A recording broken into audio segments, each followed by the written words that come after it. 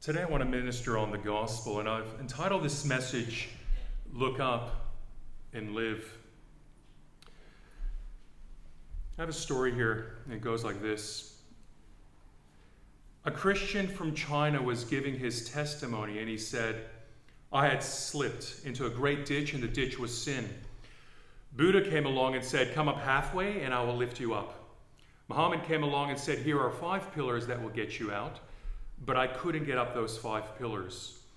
Confucius came along and said, you're not really in that ditch. You just think you're in that hole. But I was still there in the ditch of sin. Then Jesus came by and saw my predicament. He didn't say a word, but laid aside his regal robes and got down in the ditch along with the sin and the mire, and he lifted me out of it by his grace. The difference was his love and who he was. He was God who was willing to come down to my level in order to lift me out of sin. Today we're going to look at a religious leader named Nicodemus who is searching for some answers, and he's going to get a further lesson on God's love. So as we read in John chapter 3, I just want to touch upon this again, verses 3 to 9.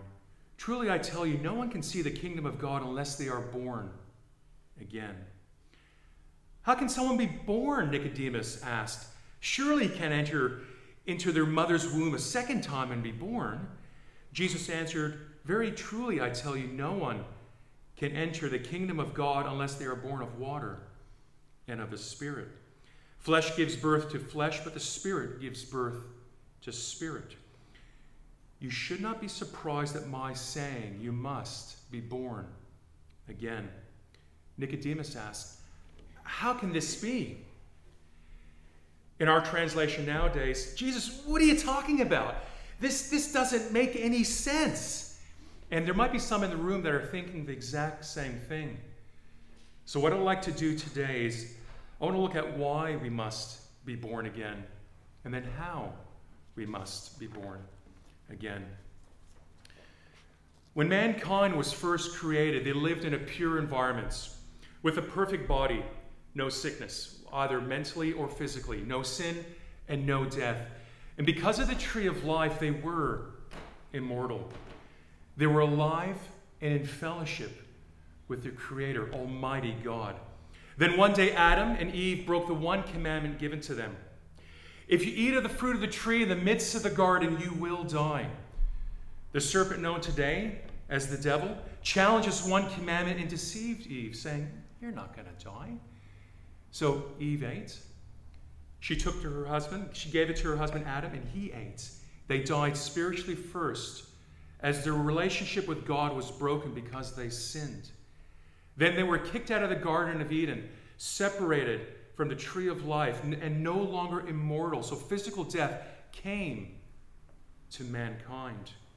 Romans 5:19, the Bible says, for as by one man's disobedience, many were made sinners. Because of Adam's disobedience, sin entered into the world, affecting every person born from that day forward. And so we were all born into sin. Sickness and death now had a right over our mortal bodies. So when Jesus said, unless a man is born again, he cannot enter into the kingdom of God, he was referring to a spiritual rebirth. See, we're all born from I'm wrong. And you've heard the saying, oh, my water's broke. You know, that's the sign we run to the hospital, isn't it? Oh my goodness, our water's broke. And so we're born of water. We're born of water. And Jesus is now saying, you need a spiritual rebirth. You're spiritually dead, separated from God. You must be born again. Some are thinking, hold on, what for? I haven't done anything wrong. Adam and Eve, come on. That's like 6,000 years ago. And you know, you just told me God loves us. You're right. God does love us. So for a brief moment, though, I want to kind of look at how good of a person we are kind of doing a little bit of a good person test using God's 10 Commandments. So let me ask you a question. Who here in their lifetime has ever told a lie? White or black? All of us have, haven't we? So what does that make us? Can somebody yell it out? A liar. A liar. That makes us a liar. That's breaking one of the 10 Commandments. You shall not lie, or you shall not bear any false witness against your neighbor. You shall not lie. Now, has anybody ever stolen anything? Don't say. Don't say. But I'm not going to believe you anyways, because you all just told me you're liars. So I just, So by default, we've broken the second commandment. Or one of the 10 Commandments. You shall not steal. Now, has anybody ever committed murder? Don't put your hand up because you'd scare me if I found that out. But Jesus says, if you hate your brother, you've committed murder in your heart. I want to make that more personal. You ever kind of go, oh, I wish they were dead. You're so angry. You're so angry. You wish they were dead because they hurt you so much. Jesus says, you've committed murder in your heart. That's breaking one of the 10 Commandments. Last one, and we'll move on. Honor your father and your mother. Who here has ever disrespected their parents? James 2:10 says, the Bible says, for whoever keeps the whole law and yet stumbles at just one point is guilty of breaking it all. Romans 3, the Bible says, there is no one righteous, not even one.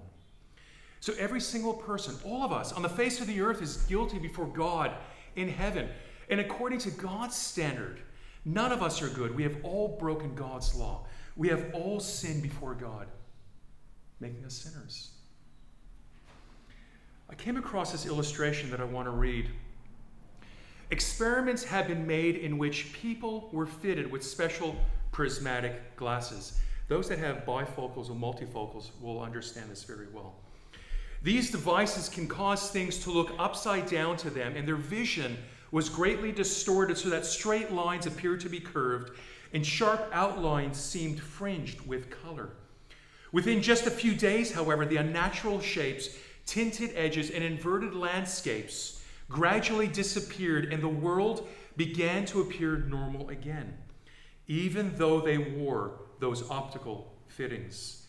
The brain was finally able to overcome the false data that came in through the prismatic lenses. This adaptability in the physical realm is indeed a blessing. However, in the area of the spiritual, the human mind does not function very well. In fact, man is a sinner whose deepest imaginations are evil, and his thought life produces a world of illusions. He thinks of himself as pure, when in reality, he is guilty before God. Romans 6:23, the Bible says, for the wages of sin is death, but the gift of God is eternal life in Jesus Christ, our Lord. So as the Bible says, the penalty for our sin is death.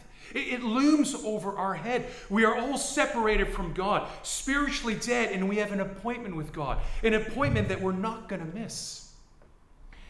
And unlike our judicial system, when sometimes we can kind of lie and manipulate our way out of things, because after all, the judges are only human, God sees and knows all things. He knows every word that comes out of our mouth, every thought that we've ever had, every action that we've ever committed. And we are all guilty of breaking his holy standard, and there's nothing that we can do. We can't talk our way out of it. We can't run from it. We can't give all of our money somehow to pay our way out of it. Even if we gave our life to the poor, like Mother Teresa did, we can't somehow still, by good works, get our way out of it. Judgment hangs over our lives, and we have an appointment that we cannot escape. It's one appointment that we will not be able to reschedule, miss, or talk our way out of it. Hebrews 9:27, the Bible says, it is appointed for us to die once, and then, after this, the judgment. This is why Jesus says in our portion of Scripture to Nicodemus, you must be born again. So we understand now why. because we're sinners in the need of a Savior. But Jesus also answers the question of how. And he uses an illustration or really a history lesson in the Old Testament in Numbers 23 to point to something that he's about to do, which is greater. And we read that in Numbers 21, I apologize, verses 4 to 9, so I won't read that again. But if you picture this, the people of Israel complained against God and Moses. They complained, they go, you brought us out of Egypt to die in this wilderness, and you gave us this bread, we hate it. We just had enough. And God sees this, and he brings judgment.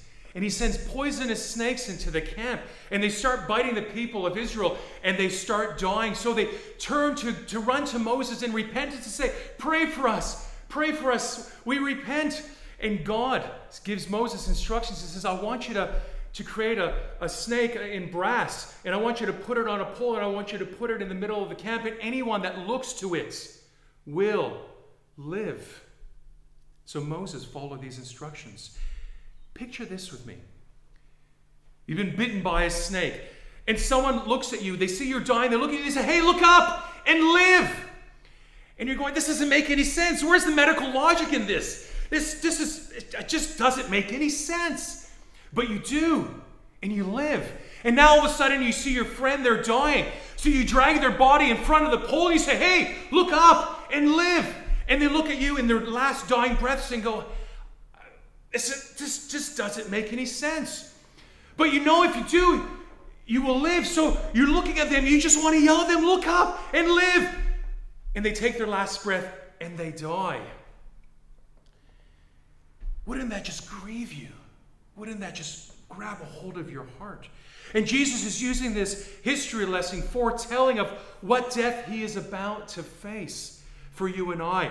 And we read this in Isaiah. And Isaiah prophesies this nearly 3,000 years ago of what Jesus would do for us. And many of us understand and know this scripture. But I'm going to read this. Isaiah 53, verses 3 to 6. He, Jesus, is despised and rejected by mankind. A man of sorrows. He's a man of pain. And he's acquainted with grief. He's familiar with our sicknesses. And we hid our faces from him. Jesus was despised and we esteemed him not. We didn't respect or admire him. Surely Jesus has borne our griefs. He's borne our sicknesses. And he's carried our sorrows. He's carried our pain. Yet we considered him stricken, smitten, or punished by God, and afflicted. Jesus was pierced for our transgressions. Jesus was crushed for our iniquity. The punishment that brought us peace was on Jesus. And by his stripes, we are healed. In verse 6 we get, I just sound like a Kiwi there. In verse 6, we get an understanding as to why God the Father does this to his only Son. We all, like sheep, have gone astray. Each of us have turned to our own way. And the Lord, Father God, has laid on him, Jesus, the iniquity of us all. We also read in 2 Corinthians 5:21, the Bible says, God made Jesus, who had no sin, to be sin for us, so that in Jesus we might become the righteousness of God. Why? Why would God do this for us? Because we couldn't do it for ourselves. We don't have the ability in our own strength to make things right or to pay the price. And the punishment is eternal separation and suffering in hell. And this is why Jesus said to Nicodemus, and now says to you and I, you must be born again. And then he says these words that will change your life. That God, his Father, so loved you and I that he gave his Son, Christ, that whoever believes in him should not perish but have everlasting life. Jesus stepped down from heaven and became a man and died on the cross, the worst death that anyone could have ever faced. And God the Father poured out the punishment of all upon his Son. And he paid the ultimate price for us to be free from the wrath that is coming on this earth. Jesus wasn't guilty of anything. He never did anything wrong. He had no sin. He was perfect. But he saw humanity, and he stepped down out of heaven. And he stepped willingly into the place and took the punishment upon himself so that you and I would be set free. I grew up in a traditional Slavic home. Yugoslavian, now it's former Yugoslavia, so I'm Slovenian. And I was Catholic European. Both my parents worked hard to give us everything we needed. Life was simple. But at a young age, for a reason then I couldn't explain, I had this overwhelming sense of emptiness. I was 13. I remembered it so clearly. Bitterness, insecurity, and fear had a hold of my life.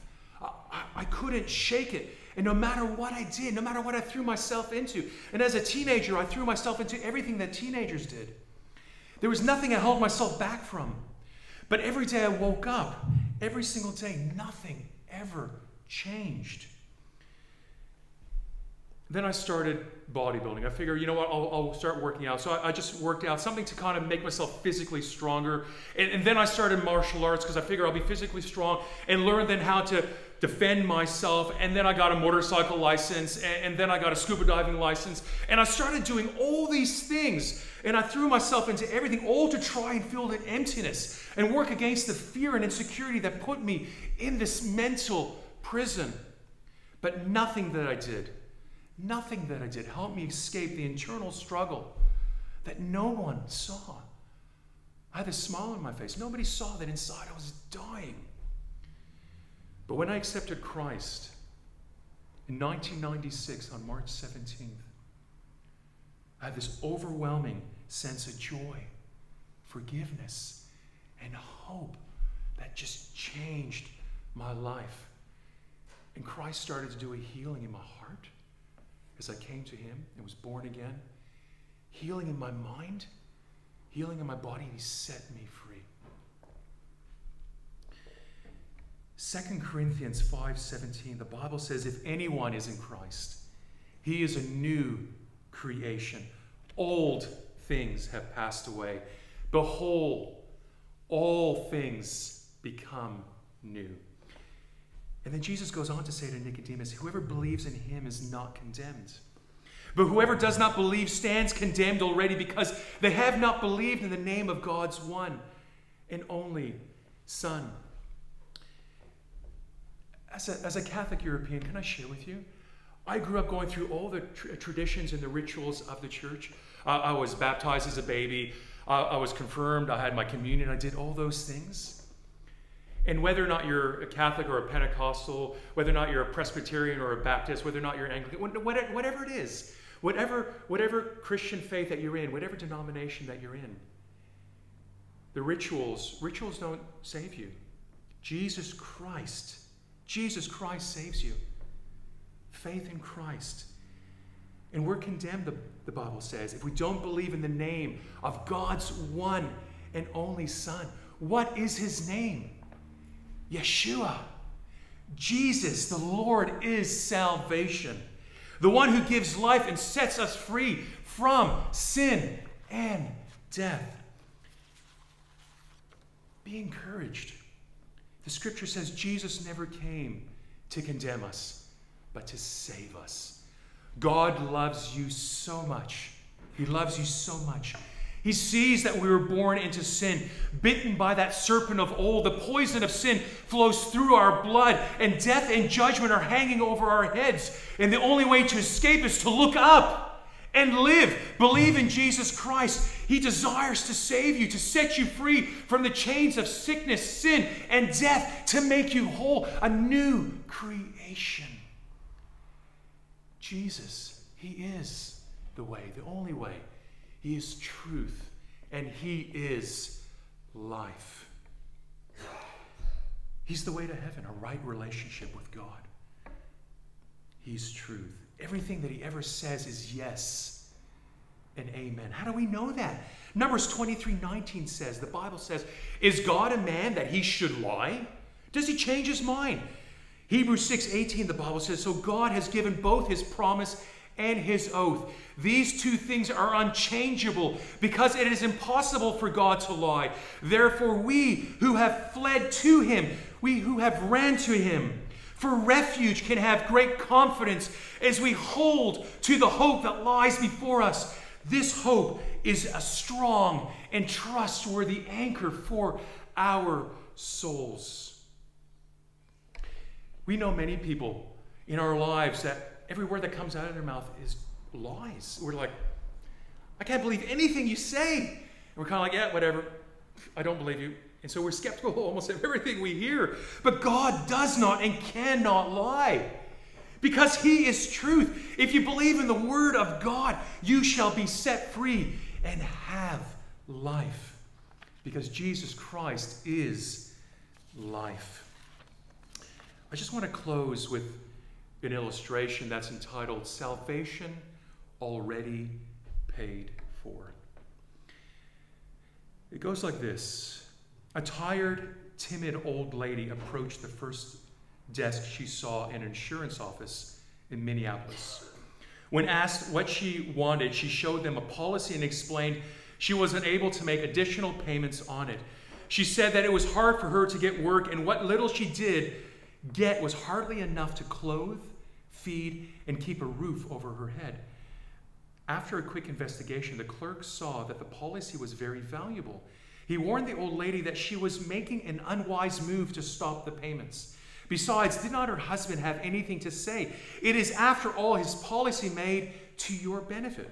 My husband, he's been dead for 3 years. Immediately, the company officials went into action. They soon discovered that she was telling them the truth. Consequently, far from owing them money, they were obligated to refund the premiums she had overpaid, plus the full amount for which the husband was insured. The amount was sufficient to keep her in comfort the rest of her life. She had not realized she was entitled to the value of the policy if she had only asked. Likewise, many people are not aware that the storehouse of God's grace is available if we would only turn to Jesus in faith and ask.